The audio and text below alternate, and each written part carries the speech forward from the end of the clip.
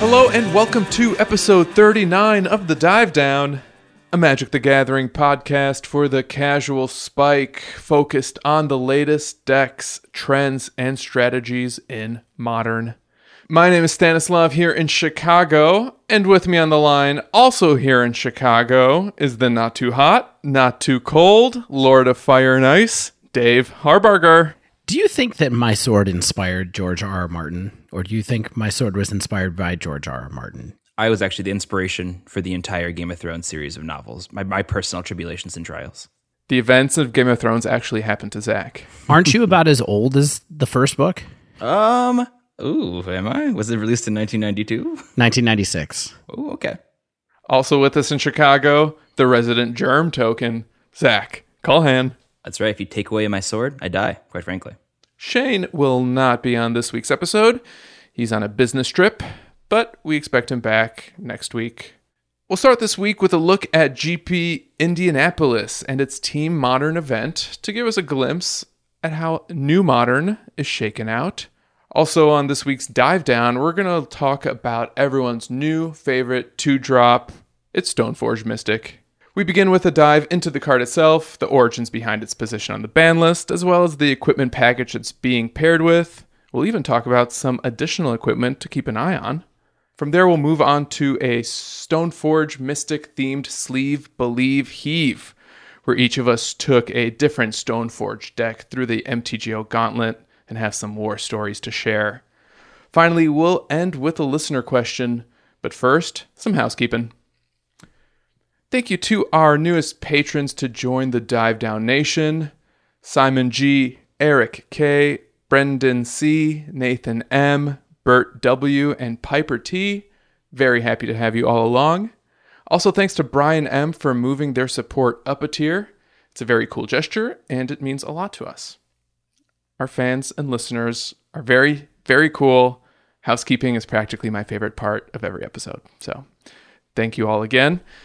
But with all of that out of the way, let's hop over to Dave at this week's news desk. All right. This weekend was Magic Fest, Indianapolis. GP Motor City, baby. Not Motor City. That's debatable. Yeah, not this time. One of these times it will be Motor City. All right. So Indianapolis was a Team Modern event. It was a not unified format. For those of you who have never gotten an opportunity or taken a chance on playing a team event, I can tell you from experience, you should definitely do it. Just off the top, before we jump into results, I just want to give a nice ad for how fun these team events are. Basically, you get together with a team of 2 of your friends, play in a Grand Prix, you get to work together, and no matter what format it is, I've found it to be pretty fun. Yeah, when you work together, you actually get to talk to the people next to you about some plays and decision points that you're in the middle of, if that's something you want to do. And what non-unified means is that there were no restrictions on the cards in a team's deck, as opposed to a unified team event where people can't have more than 4 copies of a single card other than basic lands across an entire team. Right. Makes it a little easier. But yeah, I've done a team limited event with Shane, host Shane as well. And it's really a lot of fun. So hope to try it again soon. I couldn't make it to the event this week, but maybe someday we'll get some Team TDD out there for you all to see. Featured match. TDD versus TDD, because there's 4 of us, so we'd have to come up with some friends. We could maybe do podcast versus podcast. We can keep that in mind for the future. Yeah. Hosts versus patrons, maybe? Ooh, I love that too. So the thing to keep in mind with team events is that it's really difficult to actually tell what's going on in the meta from the results of a team event, right? Because the results are not reported out by individual players, they're reported out by the team itself. So it's tough to tell because things have happened in the past where, for example, one member of a 3-person team has gone 0-8 on day 1, and the other 2 people have gone 8-0. And as far as we would be able to tell, it would look like they all did great. And so we're going to take all these results with a grain of salt. So I think what we should do is start with the top 4. We're going to talk about the top 4 teams and the decks that they played. And then we can talk a little bit about the broader meta really quickly, because that didn't come out till after the event was over. Almost a top 12, really. Yes, top 12 players into 4 teams. So in first place was Mohamed Kadi, Joseph Karani, and Kevin Brown, who were playing Wurza, Jeskai Stoneblade, and Burn, respectively. I think to me, this felt like almost the most appropriate kind of team to win out the event like this, because it felt like an interesting mix of decks, and the potential is a big portion of the top of the meta going forward from where we are right now. Yeah, it kind of feels like the 3 premier decks of Modern at the moment. Yeah. I mean, that's setting aside Titan, which seems to be pretty powerful right now, and also Mono Green Tron, which is still really, really powerful. Eldrazi Tron. Yeah, and Eldrazi Tron, which is maybe kind of in that top as well. But it feels to me like, as far as the decks everybody's talking about right now, Urza, some version of Stoneforge Mystic, and Burn are kind of where it's at. Totally. The thing that's interesting is that the Urza lists and the Burn list were pretty stock. The Burn deck, though, was Zach's new favorite playset Burn. The thing was really interesting about it, though, was that it had 6 Horizon lands in it. It had 4 Sunbaked Canyons and 2 Fiery Islets, which is the most I think I've ever seen in a Burn deck, looking at GP lists recently, and it was the most that I saw from all the Burn lists that I looked at this weekend. By the way, there were a lot of Burn lists to look at this weekend. I think if we're in a position where people think the meta has slowed down and Modern is returning to a turn 4 or 5 format, if you're Burn, you probably want to be going extra fast then to not deal with mid-range shenanigans or someone stabilizing. So I could see where this might be helpful. Absolutely. And then also I'd note that Urza was not playing Stoneforge Mystic either. It's just playing the Goblin Engineer package still. Seems like the tides are sort of turning towards that being the way to build a deck, but we'll see. Some people are still preferring bringing Stoneforge Mystic along for the ride as well. I'm a little surprised that this Urza deck isn't playing Teferi Time Reveler also. I think that's such a good protection spell that this list can cast, and I'm seeing Teferi pop up in some lists online, so that might be either technology that this person chose not to adopt, or maybe they even felt that it was unnecessary. But the interesting deck out of the trio, I think, was the Jeskai Stoneblade deck, which is basically the Stoneforge Mystic package, which we'll talk about in much more depth later this episode, along with blue, which is the traditional pairing that comes with it, and then adding red into the mix so that you could play Lightning Bolt, Lightning Helix, and a number of different kind of tempo spells like that. I have good news for you, Dave. This is the list that I played for this episode's Sleeve, Believe, Heave. Stan, that's a spoiler alert. I think in the industry we call that a tease. So we're going to talk about that a lot later, but definitely it made me excited because, I don't know how many people on here know how much I love Jeskai, but you don't have to do much to talk me into playing a Jeskai deck. You know what I mean? I know what you mean. Someone get this guy a Jeskai deck. You know what I'm saying? Somebody get this guy some bolts and helixes, but no Rift Bolts. Like that. Not a single Rift Bolt. You know what? If I get the Rift Bolt, I send it back. Yeah. So quick question about Helix. It's always been Modern playable right from the get-go of Modern.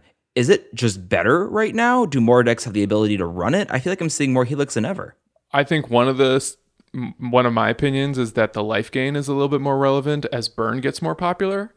And I think it's a great spell to remove a Stoneforge Mystic or a Spell Queller, or even like some Planeswalkers. So there's lots of targets for it, and the presence of Burn is putting like a lot of pressure on people's life totals. Absolutely. I have down-ticked a Karn only to have it Helix before, so hey.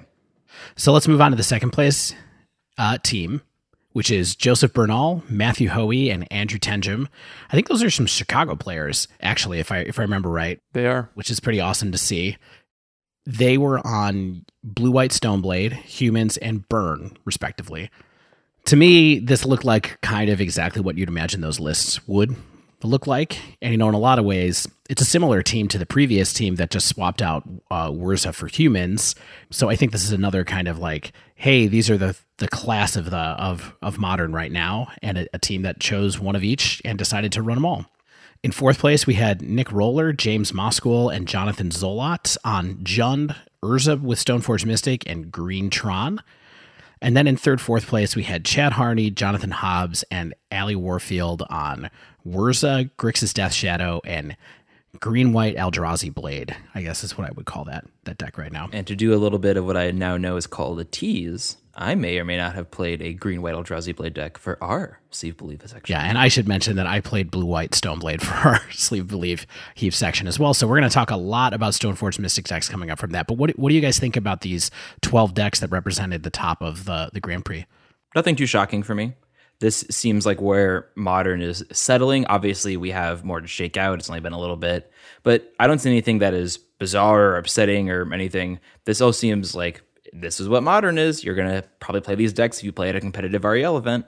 I agree that like a lot of these are pretty much what we expect out of the meta right now. I do think the green-white Eldrazi list is probably the most interesting of the ones in the top 4 in terms of like kind of innovation on a previous strategy. Eldrazi wasn't previously running noble hierarchs and just like going into green for that, and the ramp that hierarch provides I think is kind of interesting. Likewise, that Jeskai deck I think is kind of innovative in that we haven't seen a Jeskai deck in a top 8 in a long time. Yeah. But in terms of Wurza and Burn and even like humans and Tron, I think a lot of these decks are pretty much what we expect, as Zach said. And, you know, for the record, this Grixis Shadow list, like, we haven't seen Shadow in a top 8 in like months, basically since Phoenix was the best deck. But Shadow is definitely making a comeback too. I mean, people, you know, we have seen Marty Shadow in top 8s. We just haven't seen Grixis Shadow in top 8s. And there were a lot of people who brought Grixis Death Shadow to this tournament. I think the main thing that was interesting to me about the top 12 was that every one of these teams had a Stoneforge Mystic deck, but none of them had the same one. None of them really had ones that were even really close to being the same one. We had a Wurza deck that had Stoneforge, a blue-white control version. We had the Jeskai Tempo version. We had a full-on kind of mid-rangey, rampy one with green-white. And so it's interesting to start to see lots of different people ostensibly be successful with different takes on that. I also thought it was kind of interesting that 3 of the 4 teams had Wurza decks in them. And that is another one of those kind of like, hey, every time we talk about something in Modern, we got to remember that Wurza is there and getting stronger kind of every day. His power grows minute by minute. Exactly. I feel like people are going to start ringing the KCI alarm bells sometime with this. I've heard it already. I'm not a big fan of those bells. I don't think the comparison is apt because you can interact with Wurza in a way that you kind of couldn't with KCI. And even though the Wurza combo, like, it is triggers and sometimes they can just keep comboing off in response to you trying to interact, it's not breaking the rules in the way KCI did about using the mana ability and never passing priority. Stan, I totally agree. I think people feel bad because of Urza's mana ability, especially because it can't be shut off by a Pithing Needle or a Spyglass effect. And so like that can be frustrating. I do think that obviously it is not remotely on the same level of brokenness that KCI was. I do think that people do not like combo decks like this, and I feel like it's easy to call for action against decks like this because the play pattern is so unfun to play against. You know what I think people don't like? I think people don't like the control/combo Mox Opal decks. Ain't that the truth? Just full stop. So every time there's one of those, whether it's Lantern Control, whether it's, you know, War Prison as it was called recently, and now it's Wurza, I think people just don't like that deck and are going to talk badly about it no matter what. But let's see where it goes. Only time will tell. So real quick check-in on the overall meta, because amazingly, Channel Fireball today, on Monday, the day after the Grand Prix completed, shared a list of every deck that was in the Grand Prix. Wow. So I think if you haven't checked that out, it's worth going and looking at it. It's on the coverage.channelfireball.com page. They give you the list of the decks and the point total for the team that goes with the decks, which is pretty cool to see. But they also gave the full day 1 breakdown and the day 2 breakdown. And so I'm going to read really quickly all the decks above 3% in day 1. Starting with the top of the heap was Burn with 12%. Mono Green Tron was the second most registered deck with 10%. Jund was at 7.5%. Wurzo was at 7%. Titan Shift was at 5.5%. Eldrazi Tron, Grixis Death Shadow, and Blue White Stoneblade were at about 4% each, and then Humans was at 3.8%. Pretty interesting spread there, I think. I mean, Titan Shift being that high is kind of like people taking cues from the Star City Games Open last week, I think. I think so too. Yeah, I mean, Humans at 3.8% is so low for, you know, a deck that's always coming and going as just one of the best decks in the format. Yeah, I think people really just don't like it in this particular metagame right now, and we'll just see where it goes from here. I don't think there's any reason to worry about it too much, but I'm also not a Humans player, so... Yeah, who knows? Maybe all the people that would play Humans played Stoneforge decks instead, and we'll see the meta adjust after Stoneforge finds her several homes. Several lovely coastal homes. Jund at the top of the list is very, very interesting as well, considering that in day 2, now to talk quickly about what the day 2 meta looks like, Jund had 75 decks in day 1 and only had 5 in day 2. It had a very, very low conversion rate, I think, as far as that goes, around 7%. Actually, none of the decks really had conversion rates that I think kind of crushed it necessarily. But the top decks in day 2 were Burn with 14%, so that one went up. Warza with 11%, so that one went up quite a bit. Mono Green Tron with 10%, which is close to what it had in day 1. Titan Shift with 8%. And I'm going to stop with Grixis Death Shadow at 6.67%. From there, everything else down was right around 5%. Also interesting, there's 4 mono red prowess decks on day 2, which is a deck that I have been trying to, replicate some of the results I had before the Faithless Looting ban. And I know Ryan Overturf is still really working on that strategy. And I just feel like I can't crack it. It's like it's lost so much velocity, and like having the resilient threat that was a Phoenix kind of come back over and over, I think was a big knock to that strategy. And it's kind of amazing for me to see that it's still like putting up results at these competitive events. Yeah, I mean, there always was a blue-red Kiln Fiend deck that was lurking around the edges of Modern, and I feel like with the banning of Phoenix, the old Phoenix deck and the Kiln Fiend deck just merged into one. I think you're right; it loses the resiliency and a little bit of the consistency it got from that. But I've definitely lost to explosive Kiln Fiend turns, and even when you remove 1 or 2, sometimes they have the third. And obviously, it's better when Phoenix comes back, but Kiln Fiend is a real threat. I totally agree, and I tried Kiln Fiend, and I've got some turn 3 kills under my belt. But with all these lightning helixes and lightning bolts and paths running around because of Stoneforge Mystic packages, as well as like Fatal Push and the Grixis Shadow decks, I find that it's just like really hard to close. Yeah, I agree. We're in a meta right now where Skred is like playable and maybe even tier 2 because of, I think, all the removal it has. So if we're in a meta where removal is super powerful, maybe Kiln Fiend can even sprout to higher levels and more prowess after that sort of shifts itself out a little bit. I mean, for me, the most interesting thing about that mono red prowess note was that was the same number of decks as blue-white Stoneforge Mystic decks, which was kind of the hype deck coming into the weekend, right? So only 4 of those decks made day 2. In spite of the fact that all 4 of the top 4 teams that we saw each had a Stoneforge deck, if you look at the number of decks that made day 2, there were basically, I think, 12 decks that even had Stoneforge Mystic in them, which would place it right around Tron at 10% of the meta. So, and that's not even, those aren't even close to necessarily the same game plan, because the second best Stoneforge deck was Bant, which is kind of a more kind of creature-based deck than blue-white is, and then green-white Eldrazi was tied with that for the same, and that's a different kind of deck from that. So it doesn't seem like there's a unified Stoneforge plan yet, which is why we have a zillion different Stoneforge builds to talk to you about in Sleeve, Believe, Heave. Mm-hmm. So I think the last thing that was pretty interesting is that Burn clearly is the leader with what people think is going to be good in the meta right now. It had it was the highest number of decks on day 2, in addition to being the highest number of decks on day 1. It was even really rampant in the MCQs on site at Indy, from what I understand. And one of those tournaments even had 4 Burn decks in the top 8, which is pretty amazing. I guess we should all be thankful that Burn can probably be hated out pretty well if it gets to be something that's really unfun to play against. It's funny to think that we would probably be really complaining if it was a deck like Phoenix that had risen up to the top of the charts this fast. But Burn, I think everybody just kind of feels like, it'll have its moment, and then the meta will turn against it. It'll return to being a more normal kind of participant in the metagame. I mentioned it last episode. I'm totally okay with Burn being good. Like Dave said, easily hit it out. I think also, I don't want to get too esoteric here, but I think Burn, it feels like a more pure form of Magic than Phoenix does. Like, you're just pointing spells and swinging with creatures and like sometimes drawing cards via light up the stage when you do run it.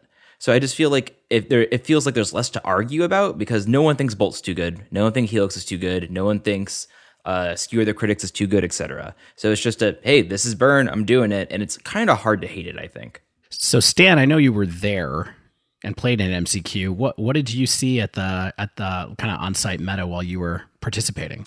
Well, I can really speak mostly about the matches I played, and I played all 6 matches. I faced Wurza twice, and I actually didn't drop a game to them. And I found that I had a lot of success casting counterspells against the Wurza deck, which is one of the reasons why I feel like it's no KCI, because KCI kind of laughed at counterspells.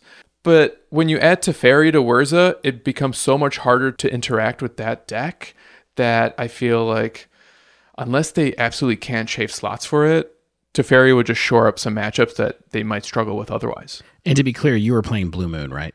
I was playing Blue Moon. So counter control deck, sort of a different take on blue-white kind of control in the sense that it has bolts and a little bit more kind of different removal package. But yeah, I mean, Blue Moon, for those not familiar, it's really heavy on blue. It's all about having mana to both cast Blood Moon and Cryptic Command in the same game. That's a tall order. Yeah, and the deck I was running had 3 Archmage's Charm, which is the triple blue counterspell from Modern Horizons. And that card was a house. But to answer your question, Dave, I played against Burn, I played against Affinity, and Tron. I lost to all 3 of those, but I beat Wurza twice, and I beat Eldrazi Tron. So it was fun. Not my best performance, but I don't know, a 3-3 average record. What more can you ask for? interesting you didn't end up facing up against any Stoneforge Mystic decks. Not one. You definitely got a slice of kind of the expected metagame there too. I don't think any of the decks that you faced were really a surprise. Totally agree. Yeah. I guess Affinity was the closest one to being a surprise, just because I don't think we've been talking about that deck very much lately, but a go wide, fast, aggressive creature strategy seems pretty good. And Edge even Champion with seems like, good right now. yeah, Edge Champion's fantastic. I mean, it gets around all the targeted hate, gets around Anger of the Gods. Yeah, no, I don't talk about that. Nice. So even despite having like 4 pieces of artifact hate in my deck, in addition to a bunch of bolts and wraths and Thing in the Ice, I just found like Affinity was a little bit too hard to manage based on how quickly they went and how wide they were able to go and how consistently they were able to cast Etch Champion specifically. Well, there's a glimpse into the meta game that we can all expect coming out of Grand Prix Indianapolis, and I think that definitely good springboard for us to hop into our dive down discussion about Stoneforge Mystic and all of the different builds that are coming out of that. Yeah, we're going to take a quick break, and when we return, you're going to hear about the decks we played, as well as a little history about Stoneforge itself. Stay with us.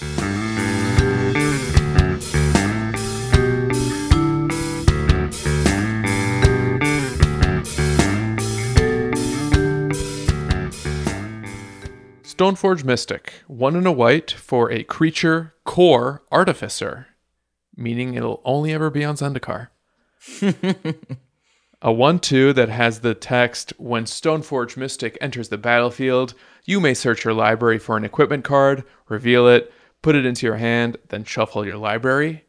It has an added ability for 1 and a white and tap. You may put an equipment card from your hand onto the battlefield. And this was printed at Rare, but these days, I think this is a Mythic card. It's definitely a Mythic since it's worth $70 right now. Am I right, Wizards? You got to protect that reprint equity, my friends. Yeah. I mean, as Mark Rosewater said, the issue with this card is that it both cheats something into play and tutors something up, which is not really what rares do. I saw, interestingly, when I was doing some research for this, Aaron Forsyth referred to this as a tinker effect, which is what it is, right? It's basically a creature-based tinker. It takes a couple of steps to do it, but that's what it does. Yeah, no, I totally agree. It's interesting. So let's talk a little history about Stoneforge. Yeah, absolutely. So Stoneforge joins the pantheon of a select few cards that have been removed from the Modern ban list in that they have been unbanned in Modern. So Stoneforge, along with Jace the Mind Sculptor, were cards that were banned in Standard way back in the day before Modern was even a thing. So when Modern was created, any cards that had been banned in Standard were just added to the Modern ban list. The idea was to keep any funky strategies out. So they are part of a deck called Cawblade, which was controlling mid-range, lots of removal counter spells, and then doing something like playing Squadron Hawk, which when you play it, you get other copies of Squadron Hawk from your deck into your hand. Then playing the Stoneforge Mystic, giving a sword to one of those up to 3 or 4 birds have in your hand, and just riding that bird to victory along with Jace, Plussing, and other removal counter spells.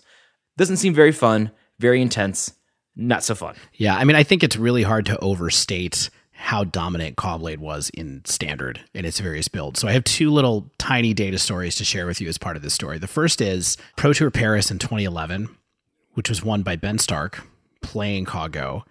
There were 3 blue-white Stoneforge Mystic decks in the top 8 of that Pro Tour, and their Stoneforge Mystic itself was in 7 of the top 8 decks in some quantity. That seems like a lot. Yeah, but here's the thing that's crazy. Pro Tour Paris was before New Phyrexia, which means it was before Living Weapon was a card. So there was no Batterskull in the Pro Tour Paris 2011 lists. So later, once New Phyrexia was printed, there was a Grand Prix that happened right before Stoneforge Mystic was banned. It was banned in June of 2011. So the Grand Prix Singapore 2011, 6 of the top 8 decks contained some combination of Stoneforge Mystic and Jace the Mind Sculptor. And this is probably one of the darkest times in Standard ever, as it turned out, because of the power that these two cards put together. And it's not like they're inherently synergistic, and it really, in a lot of ways, they just are two separate plans that made it very hard for people to compete. Like Dave said, Batterskull wasn't the target initially. That was going to be the Sword of Feast and Famine, which we'll go into more detail later. But one of the effects is you get to untap your lands. So in a control deck, you get to swing in, deal damage, then hold open both counterspell and removal, which, as you can imagine, is very hard to deal with, and also terrible when you're in the mirror and both players are doing exactly that same thing. Yeah, and there were a lot of Caw-Blade mirror matches going on at that point in time, for sure. This also led to one of the craziest rulings that I ever remember happening in Magic the Gathering, which was 10 days before Stoneforge Mystic was banned.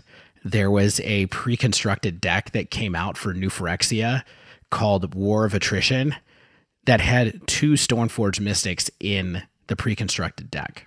2. Yeah, this is part of the series of what they're calling event decks, which are meant to be like a little more expensive, pretty tuned decks that were the meta, and you could buy one of these and either take it right to a Friday Night Magic or put a little bit of money into it and expect to do okay at your Friday Night Magic. Which leads to the next point. Yeah, which is when they banned Stoneforge Mystic, they felt bad that they had just printed this product that people might have bought to play casually in their FNMs. So the ruling was, as long as you played War of Attrition exactly as it came out of the pre-constructed deck, you were allowed to play 2 Stoneforge Mystics. The exact 75. As long as you were playing that 75, it was fine for you to play with 2 banned cards. So one of those strangest exceptions in Standard that's ever happened. I mean, kind of understand why they had to do it, but wild nonetheless. Do y'all recall how good that precon was after the banning happened? I assume it probably didn't do much. I don't remember people really playing it that much. I could be wrong, but yeah, no, it definitely, there wasn't any consideration to competitive play with that ruling in mind. I think it was definitely like, I just spent $45 on this. What do you mean I can't use it? The other thing we should keep in mind with this timing is that Modern was actually introduced as a format at the same time that all this stuff was going on. Big year. So like I said, Pro Tour Paris was in 2011. I think it was in March. Don't quote me on that. March or April. Modern was introduced in May of 2011. Stoneforge Mystic was banned in June of 2011, and then Modern was officially sanctioned in August of 2011. And by that time, Jace was also banned in Standard, if I remember right. And so, of course, when they made the initial banned list, they were like, we cannot have these 2 cards that are currently dominating Standard be in this new format that we really want people to pay attention to. And the card pool was much smaller in 2011 too. Right. There was only 8 years of sets instead of the whole 16 years that we have now. So totally makes sense how these cards ended up on the ban list in the first place, I think, if you look at it through that kind of lens. But now a new era has arisen, and Stoneforge has burst onto the modern scene, and it's already beginning to make an immediate impact, as we've seen from all the tournament results we've talked about over the last couple of weeks. So we figured it's going to be a great time to take a closer look at this cool core, spelled with a KK, and how she has a place in the new world of Modern, or New Modern, as seemingly everyone else has started calling it. So for starters, guys, why do you think Stoneforge was okay to unban now? So, like we've talked about a lot on the past, has it only been 1 episode since the banning, or has it been 2? I think it's been 2. Okay. Modern has, quote unquote, slowed down, and that was definitely an intention of Wizard of the Coast. They wanted this format to go back to its turn 4, turn 5 roots. So, Stoneforge Mystic, while a good card, is not a very fast card. So best case scenario, you're turn 2 into turn 3 something, and that doesn't happen even all the time. But it is powerful. As we've seen from all the results and everything, it's an incredibly impactful card. So if you want to give mid-range or slower decks a really powerful tool and make them, able to sustain in the long run, I think this is a card to do it with. Yeah, I mean, I think it's interesting to note, too, that past unbans have been pretty good so far, right? So Wild Nacatl, I mean, not even a blip. that was mostly banned because I think people were tired of playing against Naya back in the Alara block era. Yeah, I think it's given zoo decks a fun tool, which is what Unbanned should do, right? Yeah. Like, Unbanned should pretty much be strictly giving tier 2 and 3 decks more tools to be more competitive. Yeah. And then Jace and Bloodbraid Elf unbanned, both of them have returned to being totally normal parts of the metagame, I think. I don't see anybody clamoring for Jace to go. Bitter Blossom has barely made any kind of splash, and again, that was residual kind of standard feels. I think it's the reason that card ended up on the ban list in the first place. It's not like they're going back and pulling off cards like, any of the mana cheat cards or what's the name of... What's the Cloud Post? Yeah, exactly. Cloud Post is back, baby. Yeah, just like that. Or the shoal that lets you like kill somebody on turn 2, basically. Oh, Blazing Shoal? Yeah, Blazing Shoal. Like they're not doing any of that stuff. So that was a combo in Standard at the time where you could pitch a incredibly high costed dragon from Mirrodin or Darksteel. It was something like 12 mana. Yeah. And then you could get turn 1 kills with Raging Goblin was the creature of choice at the time. Yeah, I mean that was banned in a second wave of bannings actually because the first modern event was so degenerate with people killing each other with Blazing Shoal and Infect, I think actually. So at any rate, that's another story for another time. And so I think that it's good to take a chance on something like Stoneforge ultimately. And so far, it's felt pretty good. Now, I do have concerns. I think we'll talk about this later in the episode, but it seemed like a good time to do it just because Modern need a little bit of a shakeup, I think, post Faithless Looting. I think it's worth noting that there was one bad unban in Golgari Grave Troll. Yeah. That was clearly not such a great call, and that's not a very fun thing that happened. I think people might argue Sword of the Meek over anything else. I think some people don't like that, and we talked about how we don't think it's not fun to play against and maybe not too broken, but I do think of all the unbans, there's one that was clearly a bad call and one that gets questioned, but all the rest are just totally fine. Also, my tiny nitpick pushback on saying now is a good time to put Stoneforge Mystic back into the format. I feel like the lack of reprint is a bug, not a feature. I agree. Interesting. You usually say the opposite phrase. You're saying just I should go, oh yeah, you hate this. Don't you think that means Stoneforge is going to be in Thrones of Eldraine? No, I don't think they're going to put it in Thrones. If they do, that would be amazing. It would have been a great time to announce that before people were spending like hundreds of dollars on this stuff. What a big reveal to wait that core exist in Eldraine until after all of this, and then someone reveals a bunch of white cards at the same time in their whole core. Yeah. It'd be pretty fun. I don't think it's happening. I do think that there's probably a reprint imminent somehow of this card, but we'll see where that goes. Modern Horizons 2, baby. Horizon harder. Still Horizon in. Yeah. All right, so let's talk about the cards that make up this hallowed Stoneforge package, because that's the thing that's really interesting about Stoneforge Mystic, I think, is that it's this discrete unit of cards that you can sort of plug into a whole bunch of different places. More like an absolute unit, if you ask me. Yeah, absolute unit.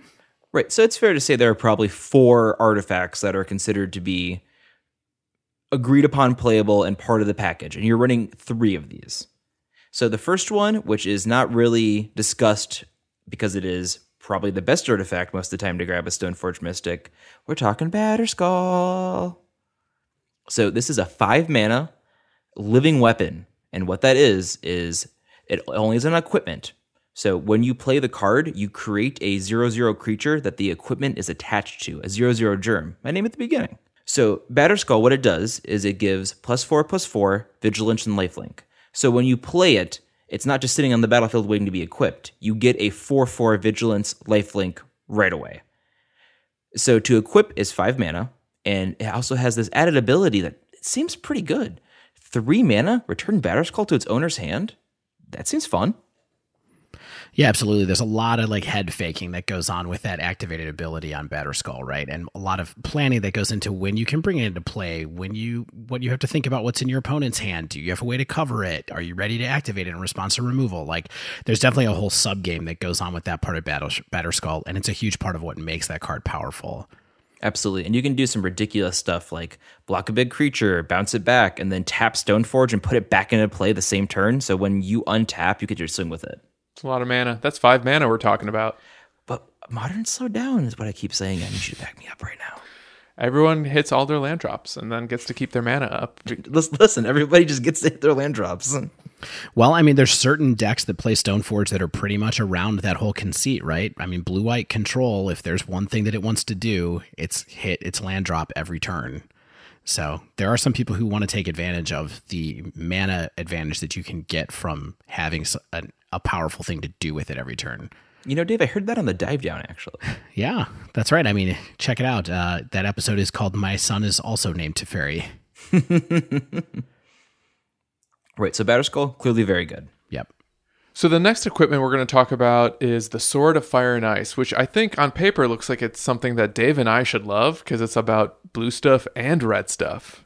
I love it. It draws cards. It says draw a card on it and bolts something. Amazing. Shocks, excuse you. Sure, shocks. So all the swords are templated as a 3 mana equipment with 2 to equip. And what Sword of Fire and Ice does is it gives the equipped creature +2/+2 and protection from red and blue. That's also part of the templating for these swords, is +2/+2 and protection from 2 colors. It also has the extra line of text that whenever an equipped creature deals combat damage to a player, Fire and Ice deals 2 damage to any target and you draw a card. Yeah, and for these swords, it'll be one effect from each of the colors represents. So for this one, the drawing the card is blue, the shocking is red. Likewise, all the swords have to connect to get their bonus perk. Yeah, and this is a wicked powerful equipment. I mean, all of the swords are kind of on their face extremely powerful because of the amount of value that you get. Being able to give something +2/+2 double protection for that cost is huge in addition to the triggered abilities. So all the swords are just kind of fake cards in some ways, but some rise to the top. And when you start talking about things you want to get with Stoneforge Mystic, you know, Sword of Fire and Ice is one of an elite group of swords that people are most interested in. And I think is reasonably main deckable. Yeah, because it provides value no matter what in certain plans, right? Mm-hmm. Now, I think the thing that's key with the swords that, was pointed out, I was listening to Arena Deck List last week, I think, and Brian Gottlieb said this, is you want to make sure you have the right sword for the deck that you are playing. Right. And I think that as we look at these swords and as you think about why different decks have different swords in them, it's not arbitrary and it's not always just about the protection abilities that they grant. Quite often it's about how does the plan of the triggered ability from the sword fit into the plan of what your deck is doing. And you know, in some ways, the Sword of Fire and Ice is just the most generically powerful one. It does a removal spell, and it draws a card. That's pretty huge, and in most cases, it's just kind of raw card advantage. But there's other swords that have more specialized and in some ways more powerful abilities as well. The next most popular sword in these packages is the Sword of Feast and Famine. And this time, this sword gives protection from black and green.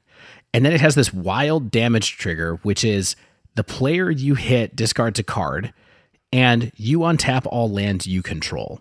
Huh? What, all of them? Yeah, all of them. And so what this does is it lets you play a kind of reactive game where you get to use all your mana, attack, and then have all your mana up for instant speed effects. Let's say like counter spells mostly, or maybe something else potentially. But at any rate, that's kind of what people use this effect for, is in decks that are going to be a little bit more reactive with the cards that they're playing. Stan, you can live in a world where you connect with Feast of Famine and then keep open mana for a cryptic command. How do you feel about that? Public wants to know. I am proud to be alive in this era.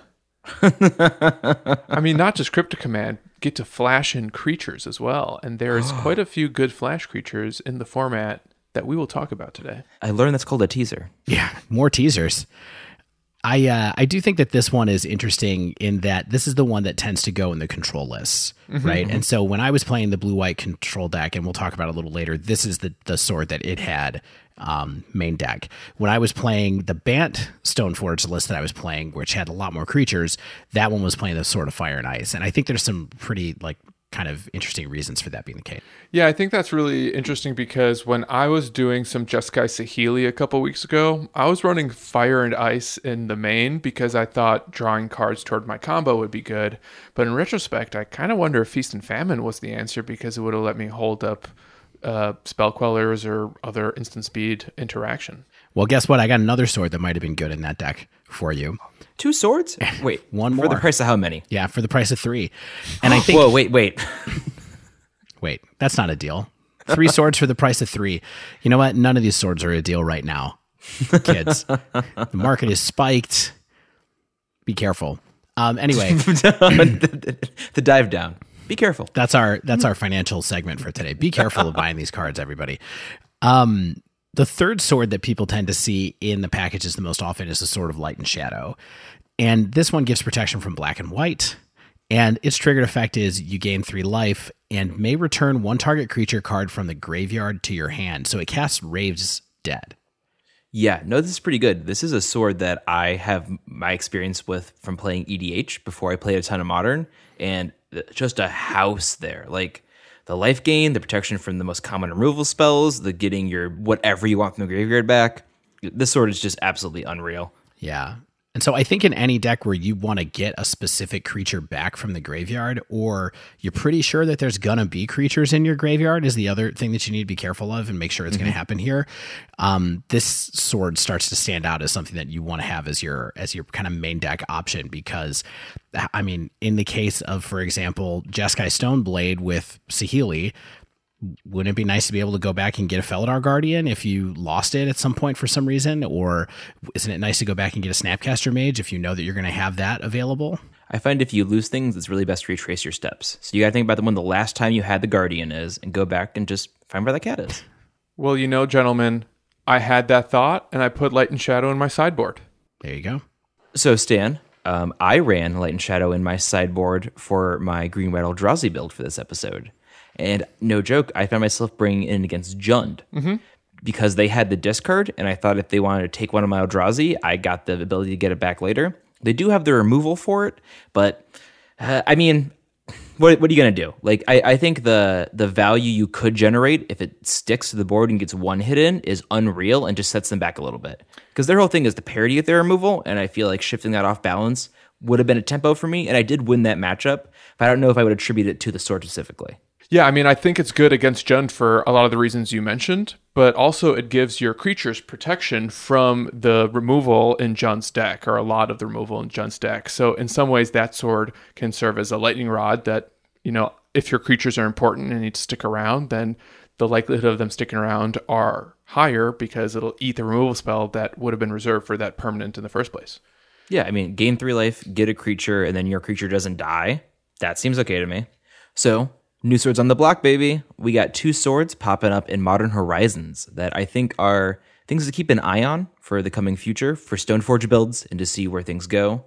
So, Sword of Sinew and Steel, we talked about in our preview episode, along with Sword and Truth and Justice. Quick recap for anybody who did not hear that episode or doesn't remember. Sword of Sinew and Steel gives +2/+2 and protection from black and red. And when the equipped creature deals damage, you destroy up to 1 target planeswalker and up to 1 target artifact. For what it's worth, during our review episode, me, Dave, and Shane all gave it heaves in that we didn't think it was playable, and Stan was a believe in that one day it might be playable. Yeah, I'm really kicking myself. When Modern Horizons came out, there were all these cool new cards to buy and so much money to spend, but I feel like this was the first clue that we were getting Stoneforge back, and it would have been a great time to spec on that card. Yeah, I mean, I don't think either one of these swords is. I mean, when you look at their triggered abilities, they're much more niche than the other ones, and they feel a little bit less powerful. And so I almost feel like these are designed to be sideboard cards. Mm-hmm. So, quick thought: when we saw this card originally, I said I thought this might be Kolaghan, but what if this is on Eldraine? Because it's kind of like fantasy-ish and not maybe Tarkirian. It's a little like iffy. I think Sinew and Steel and Truth and Justice might be on Eldraine.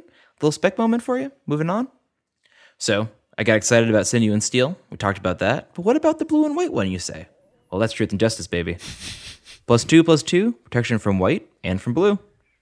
And when the equipped creature deals combat damage to a player, you put a 1/1 counter on a creature you control. Doesn't target for whatever reason, if that's important. And then you proliferate. And for those unfamiliar with this old keyword, when you proliferate, you choose any number of permanents and or players, and then give each another counter of each kind already there. So poison counters go up, 1/1 counters go up, charge counters go up, etc. Whatever has a counter, you can add 1 more to it. Yeah, I mean, the big one is I think, for this particular sword is loyalty counters. Right. Yeah. Which is like, hey, if I'm in a deck with a whole bunch of Planeswalkers along with my Stoneforge Mystic, maybe I'm going to play this card. Now, I don't think anybody's playing this card, but at any rate, No. it's there and available. And to piggyback off what Dave is literally saying right now, all of us gave this a quad heave. Yeah. So no one liked this card. No one thought it would be good. But swords become different when you have Stoneforge Mystic. So when you're casting these for 3 and paying 2 to equip them, it's a different game. But when you are more consistently able to grab them from your deck via the tutoring and get them into play for 1 mana cheaper via Stoneforge's activated ability, these cards are a little different. So living in the world we live in now, where Stoneforge Mystic is legal, what do you two think about the capability of these cards in today's modern meta? I mean, I will just bring back what I was saying a moment ago, which is I feel like these are both specific tools for specific purposes. And so they're good in certain matchups. And so I think that Sword of Sinew and Steel is kind of good in the mirror match against a Stoneforge Mystic deck, which is why I think it's really interesting that it gets protection from black and red, because I think that sort of widens the scope of decks you can play it against if you wanted to. Mm-hmm. So the protection abilities are good against stuff like Jund, a lot of removal abilities, I think, whereas the activated abilities I think are pretty good against decks that are blue-white, essentially, where they're going to have Batterskull on the board and going to have a Planeswalker. And so I feel like this is maybe sort of a mirror breaker kind of card. Not sure if it's good enough to actually fill that role, but looking at it now, I think that was sort of designed with that in mind. Sword of Truth and Justice, I think, is just very niche, and so I'm not sure where that card goes. I'm with you, Dave. My opinion on Truth and Justice basically hasn't changed, and there's been a lot more conversation regarding Sinew and Steel since Stoneforge wasn't banned, and I'm just like not even hearing that conversation for Truth and Justice. Yeah. But likewise, while I had the most optimistic opinion of Sinew and Steel when we did our set review, my opinion has cooled down a little bit, primarily out of concern that Sinew and Steel may have a hard time connecting in the matchups where it's most relevant. So if you're like bringing it in to deal with Planeswalkers and Jund, like Tarmogoyf laughs at your sword. Yeah. So, yeah. I think this gets to a really interesting point about the swords in general, Stan, too, is that the way that these are templated, I think they're designed that the protection abilities are supposed to help you make sure that you connect with hitting your opponent, right? Mm-hmm. But none of them really play out that way in practice. And so when you're putting together a Stoneforge Mystic deck, I think you have to really think about how much do you need to hit with the swords, and do you have creatures that can carry it in a way that get those triggered abilities? So I want to add a caveat to my position and kind of support what you're saying, Dave, which is Giver of Runes is a game changer. And after playing a Stoneforge deck with Giver of Runes and without, that card's power level elevated dramatically, and I think it makes the swords even more relevant and interesting. Fascinating. For what it's worth, I found the Pro Green from Feast and Famine to be quite good. And I found that a lot of the time, green creatures were the ones getting in my way or preventing me from making the profitable swings I wanted to. So that's definitely because of the way the meta is right now and the unique mixture of decks we have. But I think it's worth noting that if you think there's going to be a lot of black creatures, red creatures, blue creatures, white creatures, to keep an eye on these swords and that they might serve you well in their niche focus. So I have a question before we kind of move on from this point too, which is how often, so basically all the decks that I played had one sword main, one sword side, and Batterskull main. Did you have experience playing packages that had more equipment than that, or was that kind of how it felt to you? I was on 2 swords and a Batterskull main with 1 sword side. I was a little bit of greedyboy.com. We can say that, but I don't regret it, quite frankly. Drawing swords naturally is not bad, right? Like, no, it doesn't feel not. like it ever is. No. And like it's I feel like previously it'd be bad because it's, oh, I have to figure this out. And here it's just like, maybe you even have a Stoneforge in your hand and right. can have to put it in. Or you have a deck that's usually a little more grindy and mid-range. So you can take a turn where you play that and then wait to equip it till a different turn. I think it's interesting that the number of tutor targets is so small. It's just something right. to keep in mind. It's not like this is a deck filled with equipment, or any of these Stoneforge decks are filled with equipment. It's 6 or 7 cards that you can kind of discreetly put into a shell that either Stoneforge is the feature of it, or it's the kind of B story within it, but it's always about that many cards. And so that's why there's so many different places that it's showing up. Yeah, Dave, your point about there being just a small pool of really good cards to draw from for equipment, I think is really salient. And I think something about that is something that Wizards and, Mark Rosewater and Gavin and other designers have mentioned, in that it's really difficult to design really pushed or good equipment because it's often colorless. So in Standard, you can put it in whatever deck you want.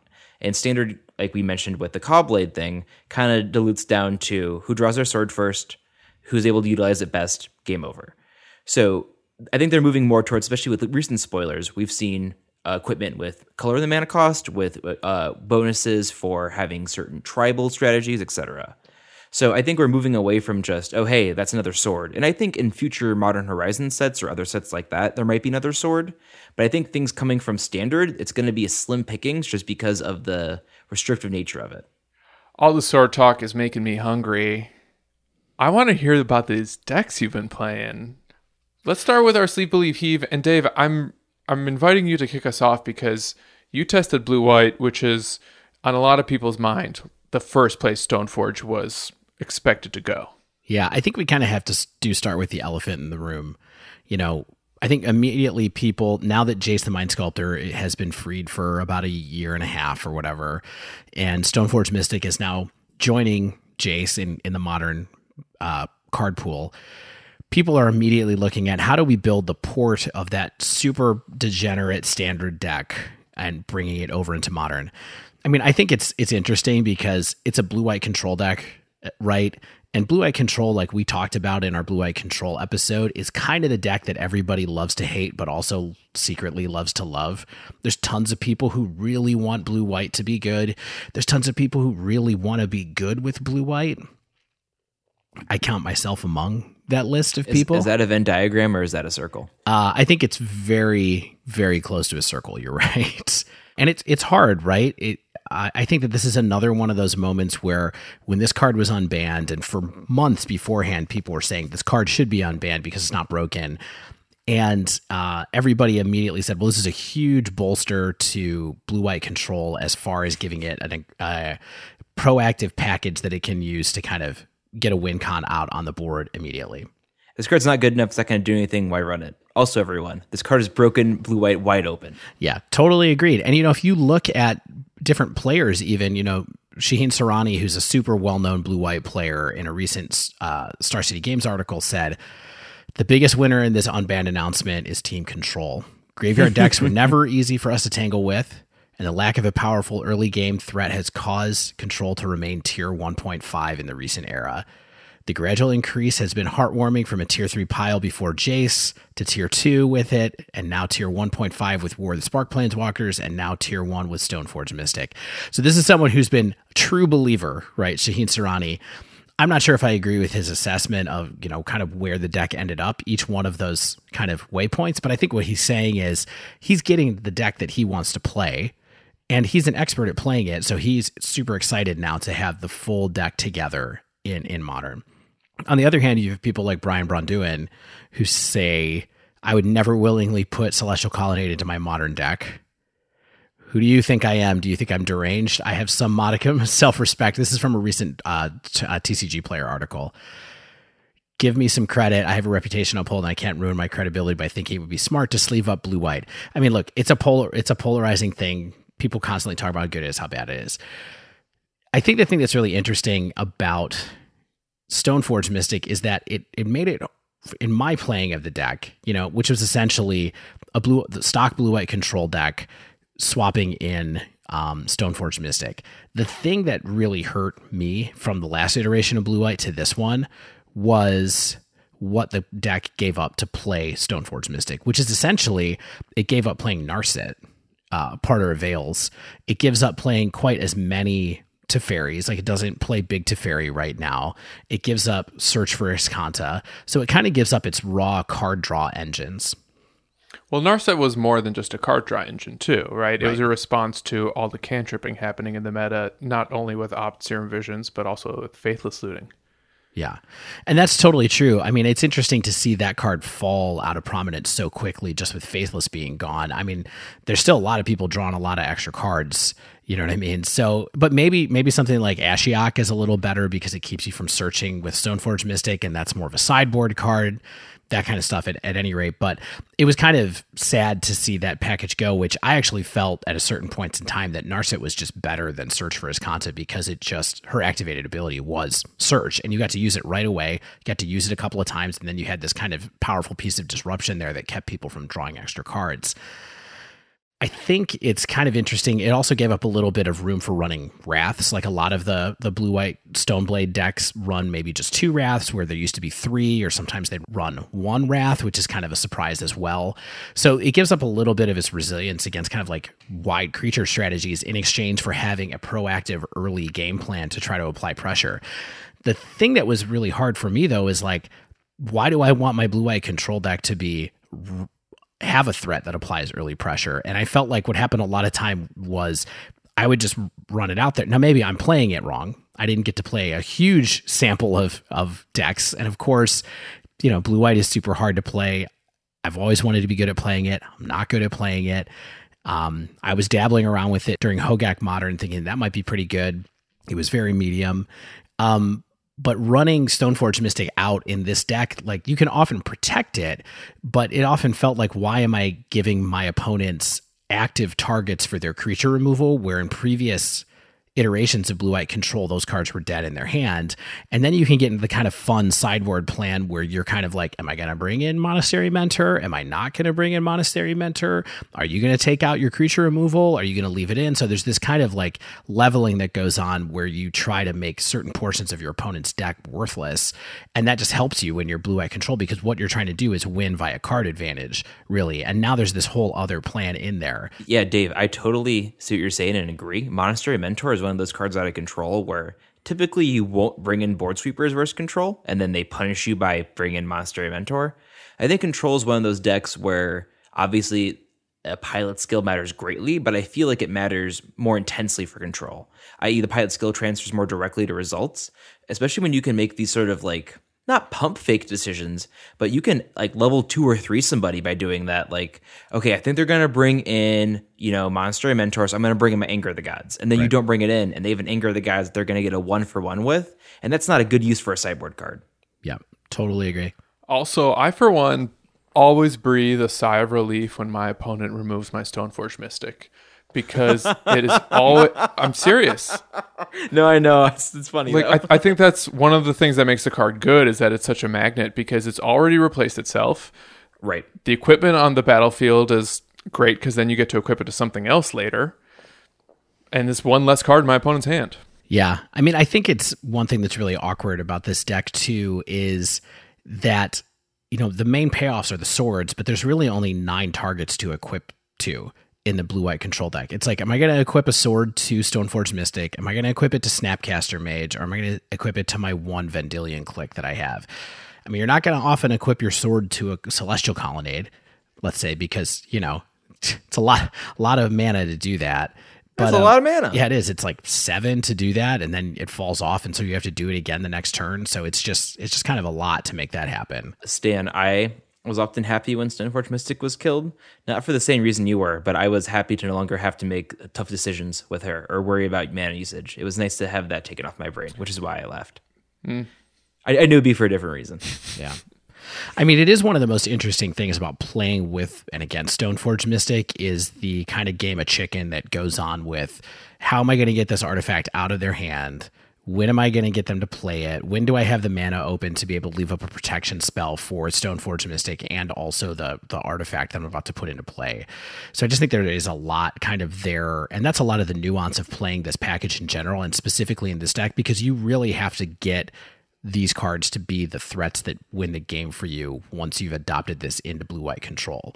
So moving on from our kind of overview of blue-white Stoneblade to our rating system, and if you haven't heard our rating system before, we use a scale that's called Sleeve, Believe, Heave. And Sleeve means I think everybody should play this, or it's a powerful deck that will of course be played.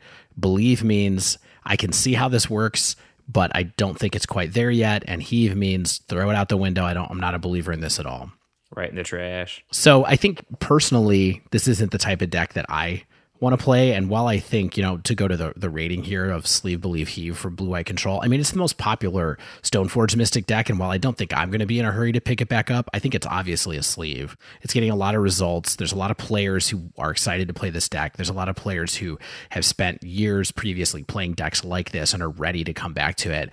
I just think that the thing that's the most interesting about this is that I don't think that this is a deck that makes someone who doesn't already play blue-white control need to run out and pick up blue-white control. That's kind of the bottom line for me when I read it. Is it's a good way for people who already play control to get better, but I don't think it makes the deck any easier to play for anybody. I think, in fact, it makes it quite a bit harder at the same time that it makes it more powerful. I'm a little surprised to hear you say that you think it makes the deck harder to play, because I think it's in line with the draw go spirit of blue white.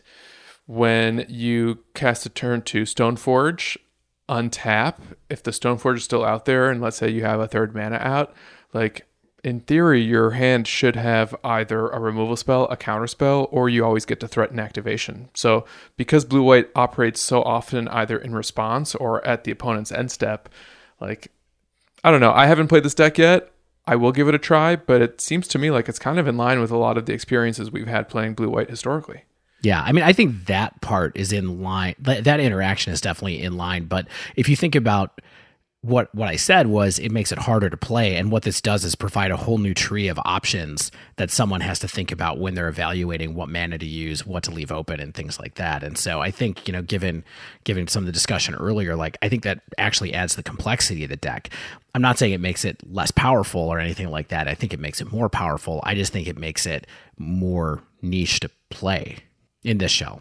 You said sleeve, but what I heard was sleeve only if you have blue-white control already sleeved up, and then you can sleeve this into blue-white control.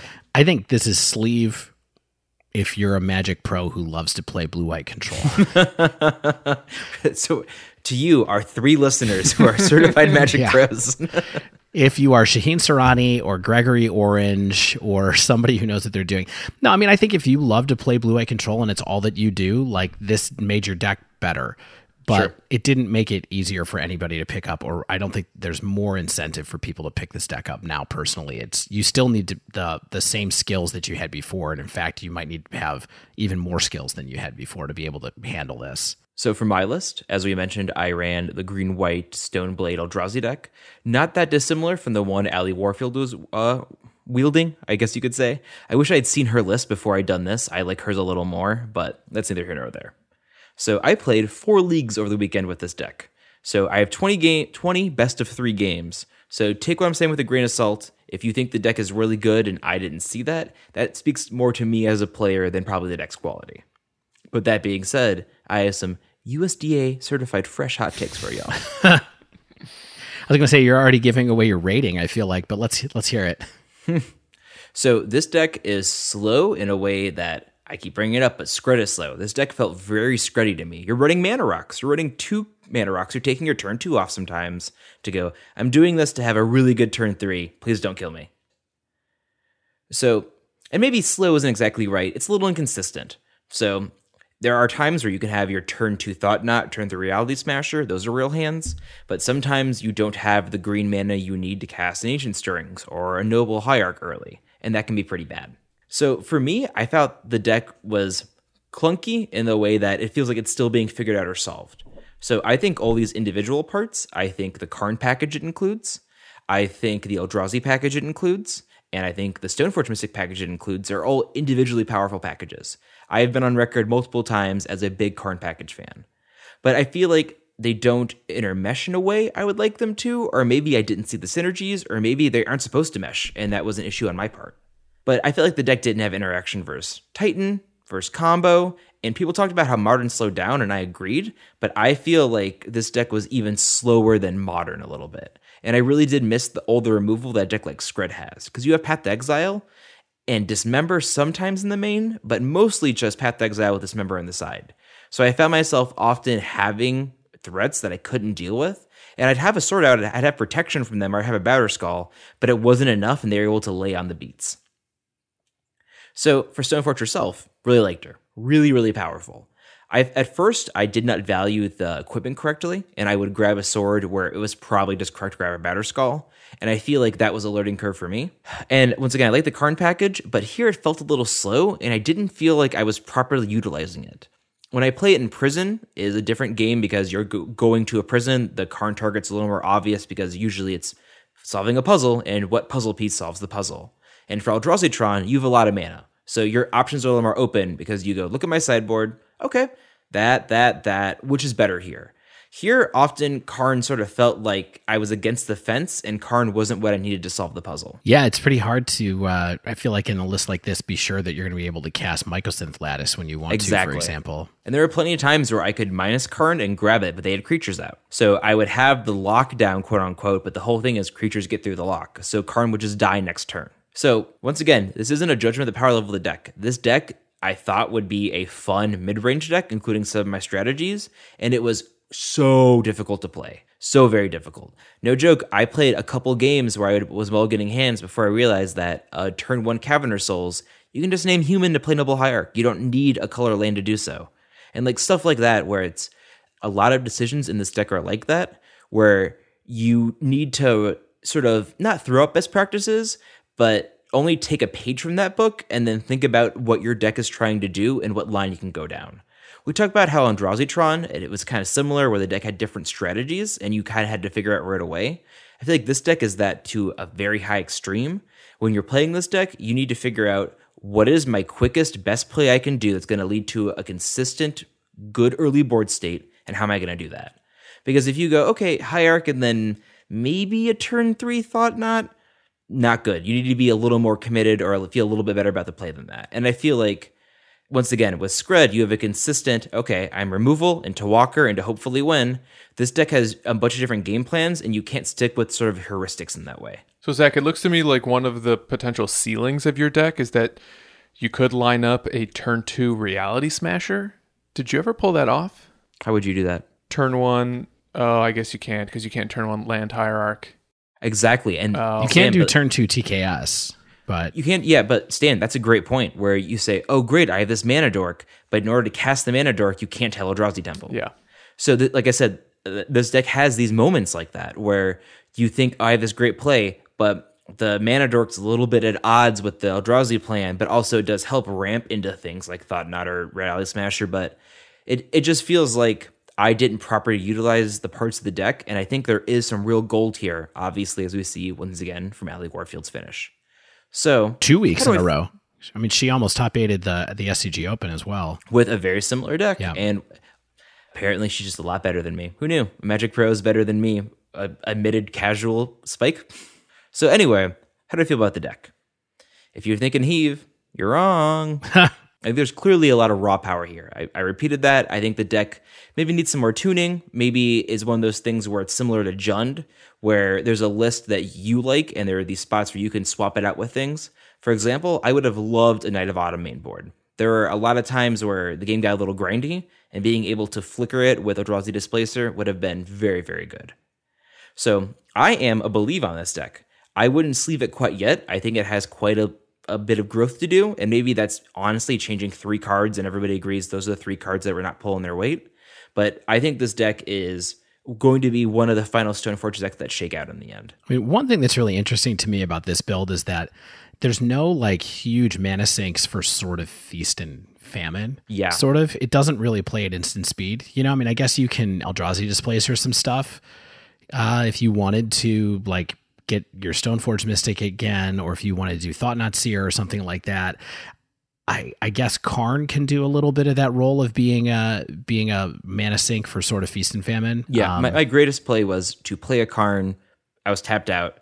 Swing, untap, minus the Karn, play a bridge. Yeah. So you do get to do things like that, but I think the deck still has some ways to figure out how to best utilize the value it has, like you were just saying. One of the reasons why I agree that this deck may have potential for being a home for Stoneforge is because, again, Reality Smasher is such a great creature to put a sword on because you're just about guaranteed to connect as long as, like, they don't remove it.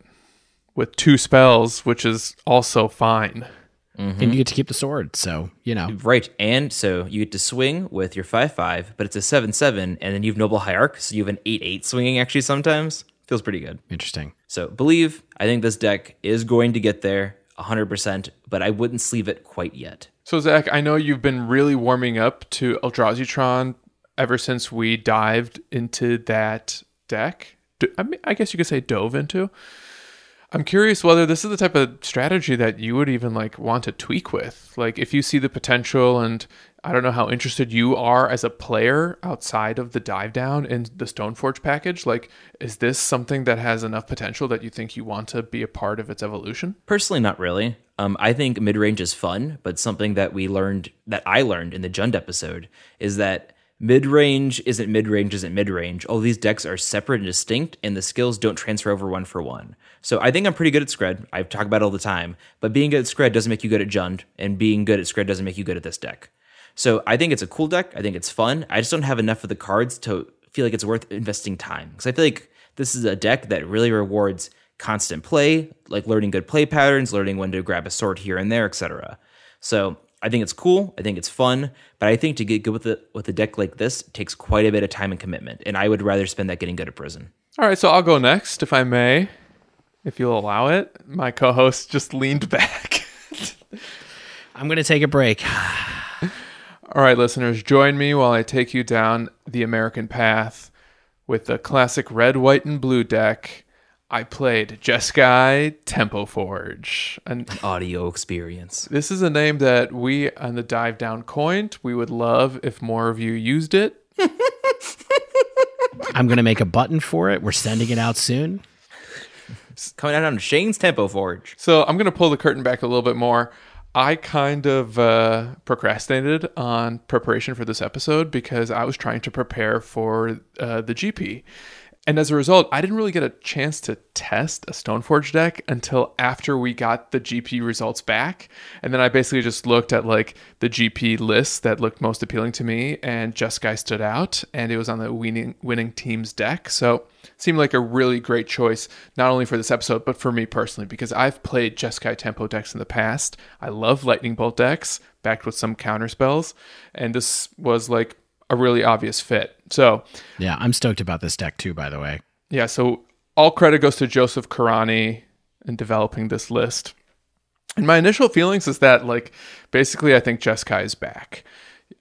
Something I had mentioned to my co-host prior to recording is that when Modern Horizons came out, it gave all these new tools to Jund that it felt like Jund kind of emerged after being on the downswing for a number of months. And Jeskai used to be a tier 1 deck. Like, Jeskai Control used to be in top 8s. It was winning tournaments. And then as Jace the Mind Sculptor and Teferi and Field of Ruin emerged, I think Blue-White Control kind of started to fill the same slot and maybe even perform better than Jeskai Control did in the hands of similar players. And now this deck has like a slightly different strategy that's both proactive and I think in line with the format itself.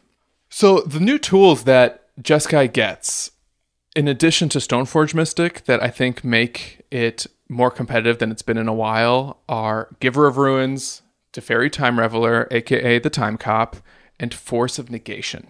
The deck also has access to great white sideboard pieces, which I think is important. Stony Silence and Rest in Peace are still relevant, as well as being able to side into a control plan with either more narrow answer removal spells, counter spells, or even like planeswalkers like Gideon, Ally of Zendikar. Give it, I think, play against a nice range of other strategies. And looking at how this deck played out, what I really loved about this particular list was the curve. Giver of Ruins was an amazing turn 1 play.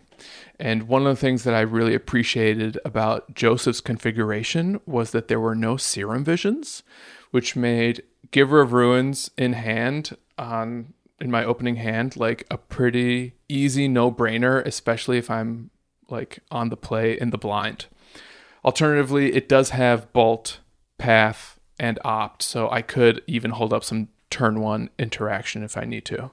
The deck can even run like Spell Snare and Spell Pierce, and with all the 2-drops, including Stoneforge Mystic, like Spell Snare feels like a great counterspell to have access to, especially if you're on the draw in the blind with no other 1-mana spells to cast. I think the deck basically needs to run for Stoneforge Mystic since it's such a great 2-drop and like a great 2-mana spell to curve into, especially if you do have a turn 1 Giver of Ruins. And then the 3-mana slot is where things get super interesting because you have some options to hold up interaction, whether it's your bolts and path to exiles, etc. It also has Spell Queller in this slot. Yes. Likewise, if you have Stoneforge Mystic out, as well as a bunch of responsive spells in your hand, this is what I was referring to with Dave's deck dive, like you get to just play chicken with the opponent, and if they pass the turn and you have 3 mana up and Stoneforge on the board, you get to just bring in a sword because you didn't have to use any of your other spells on any of their spells. I also want to mention that this deck runs Geist of St. Traft, which I haven't seen in Modern in a long time. And I'm so happy to have it back because it was like a perfect threat for a strategy with both Giver of Ruins and swords. Yeah, absolutely. Last week, we saw some tournament results with the first wave of Stoneforge decks running Geist. And I would just love for this card to be Modern playable. Like we said, it's not that hard to remove in the end. There's plenty of sweepers in Modern. There's plenty of ways to get around it, but it still is a good, solid threat that you have to respect. So I think this is totally the kind of creature that Modern's all about. Yeah, and for a long time, one of the weaknesses I had with Geist was that a 2/2 just doesn't survive combat a lot. Right, exactly. So you swing, you get for 6 damage, maybe 4 with the Angel, and then they're dead. So you feel like, is this better as a burn spell? Yeah, there would be some games where it would be 3 mana to deal 4 damage or 3 mana to do nothing. And I think either giving it protection from the Giver or just equipping a sword to it makes it survive combat a lot more often. And that 3 mana will sometimes convert to 4, 8, 12 damage. I also got to say, Teferi Time Cop plus Spell Queller is such an insane interaction. Oh, yeah. I almost feel like the Stoneforge package should be 4 Stoneforge, 2 swords, 1 Batterskull, 3 Teferis, 4 spell Quellers. Like you just shouldn't. So I also played Bant, which has the same package in it, and so that's why I am also a fan. So I want to talk about this interaction very quickly because it feels practically broken. And it's one of the things that I think helps highlight why the graveyard had become so problematic and busted and why Faithless Looting probably had to go. Because when a combo as dirty and strong as Teferi plus Spell Queller was barely seeing play and practically non-existent at like the highest levels of competitive Modern, I think to me that's almost an indicator that the power level of the format had sort of gotten out of control. Sure. So I also got to say, I like that the deck can play around Blood Moon even in game 1 because it doesn't have any spells with double color casting cost. So with enough fetches, you get to just get one of each basic and you're pretty much solid. And I also personally love that the deck gets to run 4 Lightning Bolts. I will say this is one thing that concerned me about this deck list was the fact that it only runs 1 of each basic, which means that with Field of Ruin, if you get Strip Mined out, you'll run out of fetch targets eventually, and also Ghost Quarter. If that is a deck that you're playing against, boy, you got to really keep an eye out for people just abusing you via that too. So something else to keep in mind. We've seen a rise in Taxes decks in general, especially featuring Stoneforge Mystic. So Legion Orbiter is becoming more of a thing. Ghost Quarter, Field of Ruin, like Dave mentioned. So I think something to keep in mind, especially people who are brewing or interested in that sort of stuff, that you can run just 1-1, but it's something to keep in mind that you might get blown out because of it.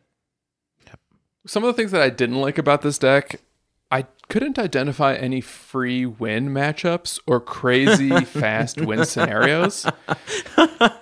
Well, what I didn't like, I just couldn't win for free sometimes. Well, I don't think that that's the bar that all Modern decks have to operate under, but I think that's really helpful when you have those matches that you don't have to grind.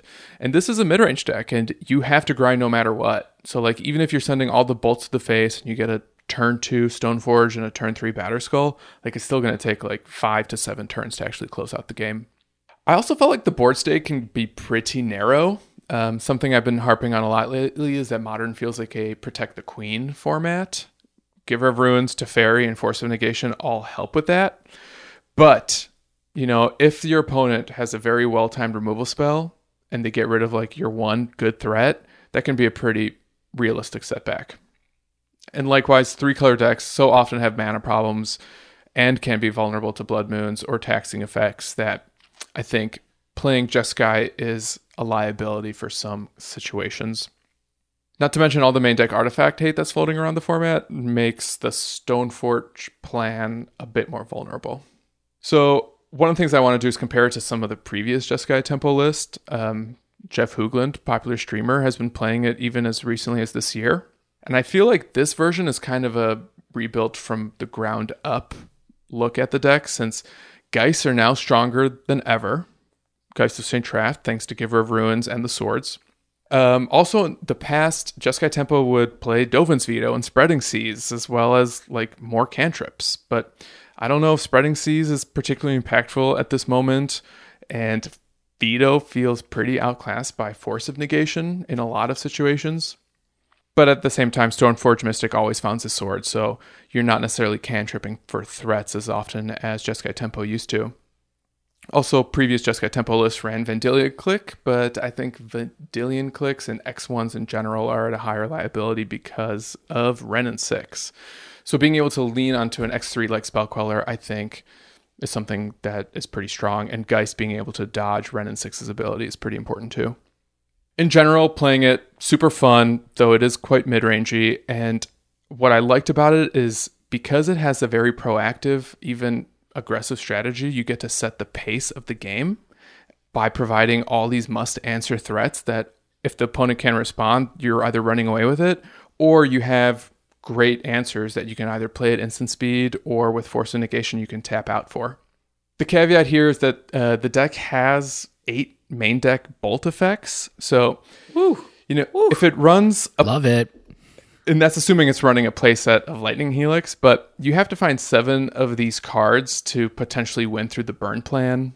I don't think that's super realistic, and these days I find that a lot of these spells are just acting as extra copies of Path to Exile. This deck really helps illuminate for me why Giver of Ruins is so strong when all of your threats are must-answer permanents.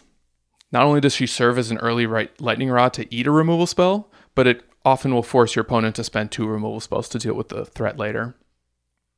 I also want to say, the addition of Giver of Ruins as well as Stoneforge Mystics makes me feel like white is no longer the worst color in Modern, which is something I think people have been talking about for years.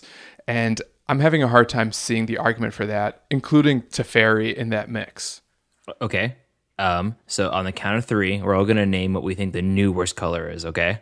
1, 2, 3. Black.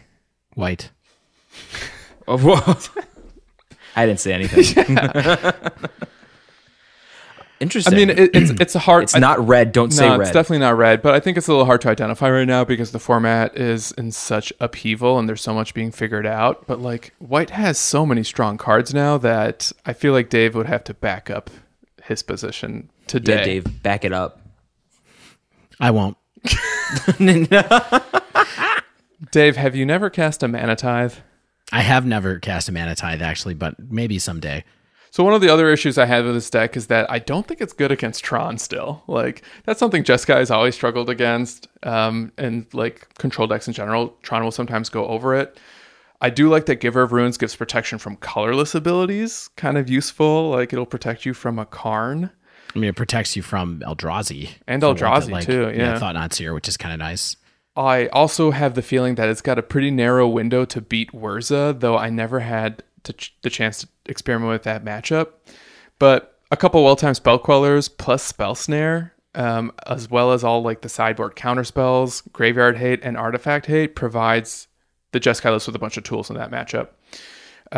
And as far as the top decks in the format go right now, I actually think this strategy has a pretty decent matchup against Burn, thanks not only to the cheap interaction, but having the 4 Lightning Helix and a lot of painless fast lands. So you're not giving Burn as much free damage.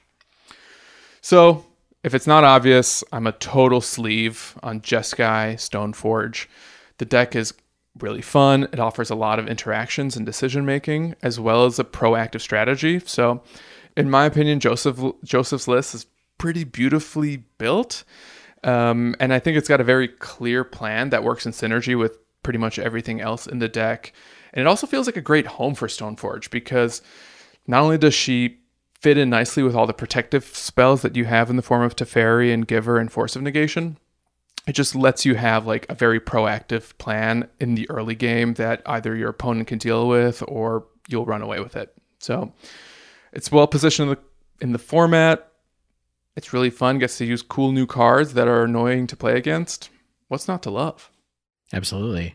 So I want to talk about another Stoneforge deck, and actually one that had more day twos at GP Indy than Jeskai did, and was just shy of UW for the number of finishes that it had in day two, and that's the Bant list that we mentioned a little bit earlier. Now this is a list that I've played around with a little bit.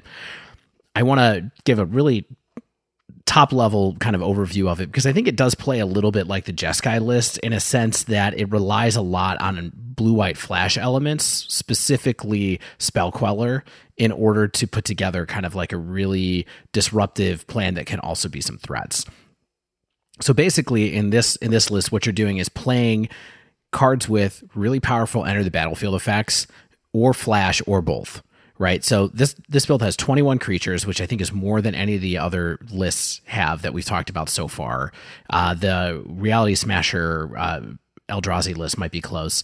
This one kind of has Noble Hierarch that the Eldrazi deck was running. It's got the Stoneforge Mystic and the Force of Negations and stuff like that the blue-white deck is running, and it's got the Spell Queller to Fairy Time Raveler package that the Jeskai list is running. And I actually found that this deck was really, really fun because it was this kind of cool combination of trying to ramp into a really strong turn 3 play, 3 mana play on turn 2, something like a Teferi Time Raveler or having a Spell Queller up or something like that on turn 2, but also having the ability to kind of go long if it needed to with a good kind of counter package as well. So this deck was running 4 Force of Negations and 2 Cryptic Commands and 3 Spell Quellers. So you had 9 counter spells main deck. That interaction that Stan talked about a bunch on with Teferi Time Raveler and Spell Queller is just kind of like pushed to the max in this deck because all of these creatures have really powerful enter the battlefield effects, and so much so that Restoration Angel is actually even in this deck as a 2 of to be able to recycle things as well. So, the creature suite is 2 Birds of Paradise, 4 Noble Hierarch, that you get to play the sweet Icefang Coatl in your 2-drop along with Stoneforge Mystic. So you have 4 Icefang Coatls, 4 Stoneforge Mystic, an Eternal Witness, 3 Spell Quellers, a Vendilion Click, and 2 Restoration Angels. And I just found this deck to be really fun. I think in the same way that kind of Stan was talking about the Jeskai list. It's just a little bit more control-y and a little bit more kind of flash speed than the Jeskai deck, which is kind of a spells deck in a lot of ways. I found that I had a lot better success rate with this deck than I did with the blue-white deck because it has a more proactive plan, even though it has the ability to play a little bit of control with counter magic. It plays a little bit of disruption, I guess, is a better way to put it. And it's not as combo-y as like the Bant Soul Herder deck that's floating around right now, but it uses a lot of the same cards. So it has a lot of similar lines to play open to you, but your whole deck is not built around this idea of trying to establish some kind of lock around Eternal Witness and flashing at every turn. You just get these opportunities to be able to recycle cards that when you need them via Eternal Witness or Resto and Eternal Witness or Teferi and Eternal Witness and things like that. I think that the big secret to this deck, as far as why it was good, is that this is a deck where the swords are very good because almost all the threats fly. So you have 9 main deck flyers, I think, between Spell Queller, Restoration Angel, Icefang Coatl.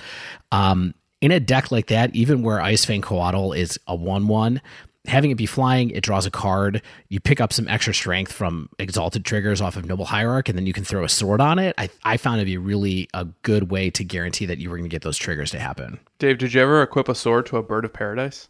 Yes, absolutely. Yeah, so I didn't count those. So if you count Bird of Paradise, I think there's 13 flying. Or no, sorry, 11 flyers in this deck, which is very cool, I think. And I put, basically my plan with this deck all the time was I'm basically going to go for Sword of Fire and Ice and try to just accrue a bunch of card advantage with Sword of Fire and Ice if I can. And then if I kind of need a backup or a longer game plan, then I'm going to go get Batterskull and just kind of like hang back and try to control the ground a little bit, gain some life and stuff like that.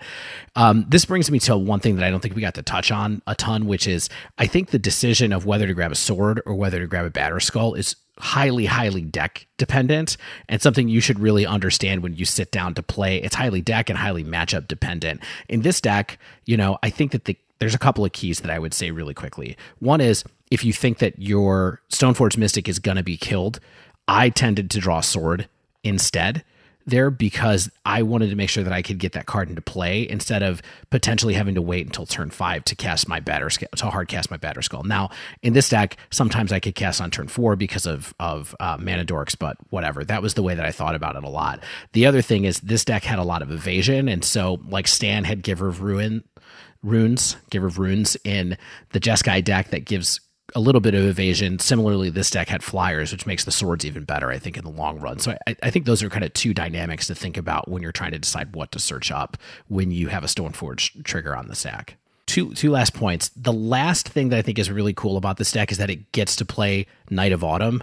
And I think in this metagame where there's a ton of Stoneforge Mystic around, Knight of Autumn is a super good card, and having a chance to flash it back is also awesome. So much like the Eldrazi deck, Knight of Autumn kind of fits into this one really well, so I loved it in this deck as well. Totally agree. I got to play with a little bit of Knight of Autumn while testing Bant Soul Herder, and I think that card is good enough for main deck right now. Yep. So generally, I would give this deck a believe rating. I think this is the one that's a little bit easier for someone to pilot, definitely more than the blue-white deck. Maybe the Jeskai deck is in a similar zone where because they have proactive plans, it's a little bit easier for someone to pick up and know what you're supposed to do with the deck. I thought it was really fun to play. I mean, it didn't make that many waves in day 2 of the GP, but there were only 7 registered on day 1 and 3 of them made day 2. So I think that there might be a little bit of energy around this deck. I just really loved being able to leverage a bunch of these interesting cards and have a little bit more of that ability to go fast or slow. All right, everyone. We dove, we swam, we held our breath, and we have been rewarded with a multitude of swords. Stan, thank you for your dive. Dave, thank you for your double dip. From here, we're going to take a quick break, and we're going to return with a listener question. So stay with us.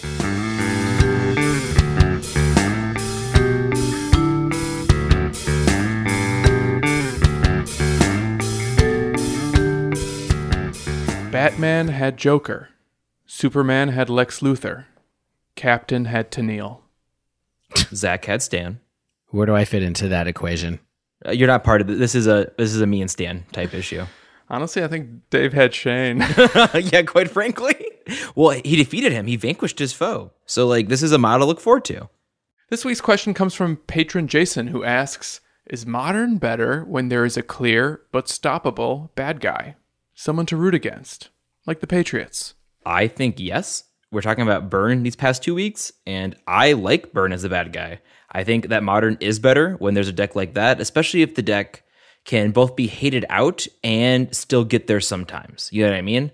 Burn is a deck that if you can dodge the people with a life gain, or can have only that sort of deal, where I think we're in a place where if a deck can be consistent, but if they get their bad matchups, they're out and they can't force through them like Hogak or other decks we're not going to mention good. I think things like that are good for Modern and good for Magic overall, and it gives sort of a face to the format as well, where it's a good place to buy in or a deck is good. I would recommend someone buy Burn right now 100%. I don't think there's any danger of a ban. I think it's easy to pick up but kind of hard to master, so that's a fun thing to do as well. And I think that Modern is better when there is a clear but stoppable bad guy. Honestly, I think it's kind of a double-edged sword. Because on the one hand, when there's no boogeyman, I think it creates an atmosphere where people get to play whatever they want, which is ultimately good for the format. On the other hand, when there is a clear boogeyman, I think it gives people a lot of direction with their deck building, with their sideboard choices, with their deck selection. And I think it kind of answers a lot of unknowns that don't exist when the format is wide open. So I can totally see an argument for both, but in terms of personal preference, I kind of hated Hogak Summer, right? It stunk when it felt like the deck was unbeatable. And Jason had a really important caveat in his question, which was the bad guy needs to be stoppable. And I think that's the condition where it's kind of okay. Like, I'm biased because I played Is It Phoenix, but I think in the end, a lot of people figured out how to beat Is It Phoenix, and it became a very stoppable bad guy. Same for Humans before that. Not so much for KCI, but whatever the case, like, I think when people have direction and information, that's a good thing. I think when people feel like they get to play whatever they want, that's also a good thing. So, yeah.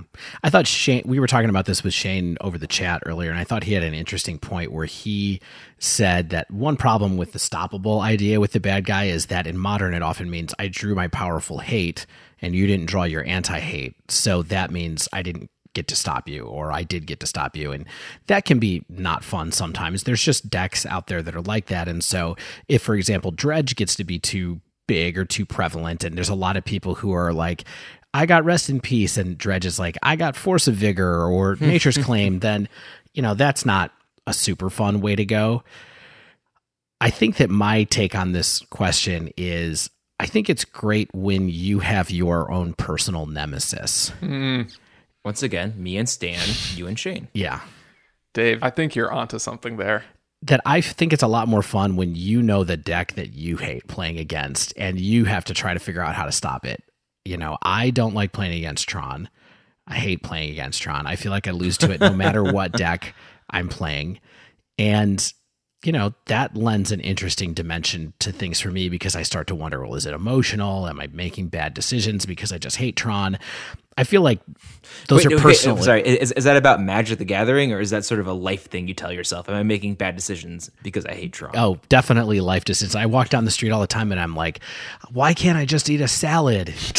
It's because of Tron. Karn! I have to have a scone. It's Which meal of the day are you deciding between scone and salad? breakfast. It's a late breakfast, but too early for lunch. Brunch. So I think that's a little bit more interesting to me than the idea of everybody shares the same bad guy. I'd rather us each enjoy and talk about and have individual Slack channels about our individual bad guys. So I have a question, which, Dave, I think it's very interesting, and I think I have something that is not a counterpoint, but in addition to that. So, Stan, your point, you mentioned how you think it's good when there's not a specific boogeyman because people have the chance to experiment and work around. My question is, and it's a little bit leading because I clearly think this, but don't you think the way that Modern inherently is that eventually a deck will bubble up and become the boogeyman, and that any sort of state in which there isn't one is a state of movement or state of transition, and we're waiting to go to the next boogeyman? Or do you think there is a Modern possible where there is a bunch of good decks, but no one to hate against? I think for that scenario to become possible, they would have to stop printing new cards. Oh, well, that's sad. But no, I agree. Yeah, I mean, the format's totally cyclical. I mean, a deck could emerge and become a powerhouse and then die down just a couple months later. So we are definitely in that cycle, but I kind of love this moment we're in right now where it's like, I don't know if the best deck is Wurza or Burn, and the strategies against both of them are quite different. So I just have to have like a really diverse plan that can deal with almost anything. I think that's kind of cool and a unique challenge in and of itself. And then you lose to Titan, which, by the way, is another deck that I hate. I hate playing against Titan, Amulet Titan. Oh, God. So brutal. I have so much I want to say. Ashiok Dream Renderer, great against Titan. Consider that if that's a matchup you're struggling with. But Dave, I love what you said about having your own nemesis, because this Blue Moon list that I ran this weekend was developed entirely by a streamer known as the Pen Sword, who all the credit for the deck's architecture goes to him. Like, he's been testing it nonstop, and Blue Moon is his strategy of choice. And he has a very Wurza-focused sideboard plan, running like the Rampaging Ferocidon, that 3-mana banned and standard Once Upon a Time card. And I went into this tournament like expecting that Wurza is going to be hard. I have all these tools. I want to see if I could beat it. And then like I had such great results against that deck particularly. It felt so much more rewarding than if it was just any other deck that like I just wanted to win against. So emotions do matter. Yeah. I mean, that's part of the fun, right? Is being like, I am a blue-white control player and I hate playing against Tron, or I am a Jund player and I hate playing against decks with Blood Moon or whatever. Like, that's an interesting part of the dynamic of the cool identities that come along with being a participant in Modern specifically. Because there's a good chance, like we've talked about a bunch of times, as much as the meta shifts and as much as things get broken sometimes at your store, if you are, player X, whatever that archetype is, you probably get to stay player X for a long, long time. It's when you start to get to big tournaments that you have to worry about whether you're going to run into 25 Hogak decks in a row. We have a couple minutes. I want to end this episode on a very positive note and invite my co-host for a one-word response to a question that I have. How positive? This is going to be so why positive. Is that positive? It's very possible and positive. In a word, what's a deck you love playing against? And I'll kick us off. I love playing against Storm. I think those games are always super interesting. It really forces you to be conservative with your interaction and knowing how that deck works and your windows of opportunity to beat it. And then if you mess up, you get punished almost immediately because your opponent takes 10 minutes to win on the spot. Like, I love that. I'm into it. I know it's a deck a lot of people hate playing against, but it's one that I've always found enjoyable. You said one word, then said like 50. I was just going to say Stan. Nate, say one word and then give me like a 3-paragraph backup for that word. Say one word and then it's a debate team. In a word, guys, I made the rules. I didn't say I was going to follow them. So my answer to this question is I have two. One is Infect, because I always beat Infect. I don't know why, but every time I come across it on Magic Online, it almost doesn't matter what deck I'm playing. I always beat it, which is great because, I'm a little spiky and so I like to win. So cool. The other one was, I'm not sure if this is a blanket statement, but this past couple of weeks when I've been playing these Stoneforge Mystic decks, I've had some pretty fun matches against Jund, especially with the Bant list, where it's kind of these two interesting different takes on mid-range going up against each other and trying to figure out. I had some great kind of leveling plays against a Jund list where I was trying to intuit, that they had a K command in their hand, so I was holding on to my batter skull as long as I could and trying to draw out them using their K command and all this kind of back and forth action, and it was pretty fun. It stretched the game out like 8 extra turns as we kind of played chicken with each other, and I think that's one of the most fun things that happens with Stoneforge Mystic, and so that was kind of fun to participate in. So I think I do kind of like mid-range mirrors now and again in their different decks. So am I answering with a word that I like or that I don't like? What's a deck you like playing against? Well, I really liked Phoenix when Phoenix was around, but I don't know anymore. I feel like I just like it all.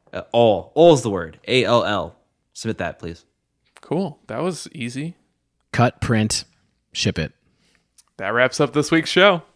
If you haven't yet, make sure you subscribe to our podcast so you get the latest episodes as soon as they come out. And if you use Apple Podcasts, please leave us a rating and review. If you'd like to submit a question to the podcast or pick our brain on something in Modern, you can tweet us at The Dive Down, all one word, or email thedivedown@gmail.com.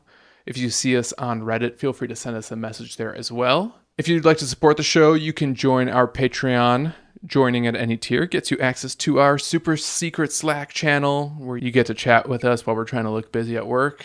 Everyone's happy. Also, we launched an Instagram, so you can find us on Instagram at The Dive Down, all one word, where we post little sneak peeks from upcoming episodes.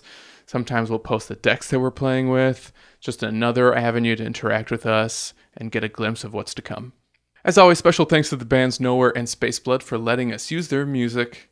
And until next week, get out there and wield a sword!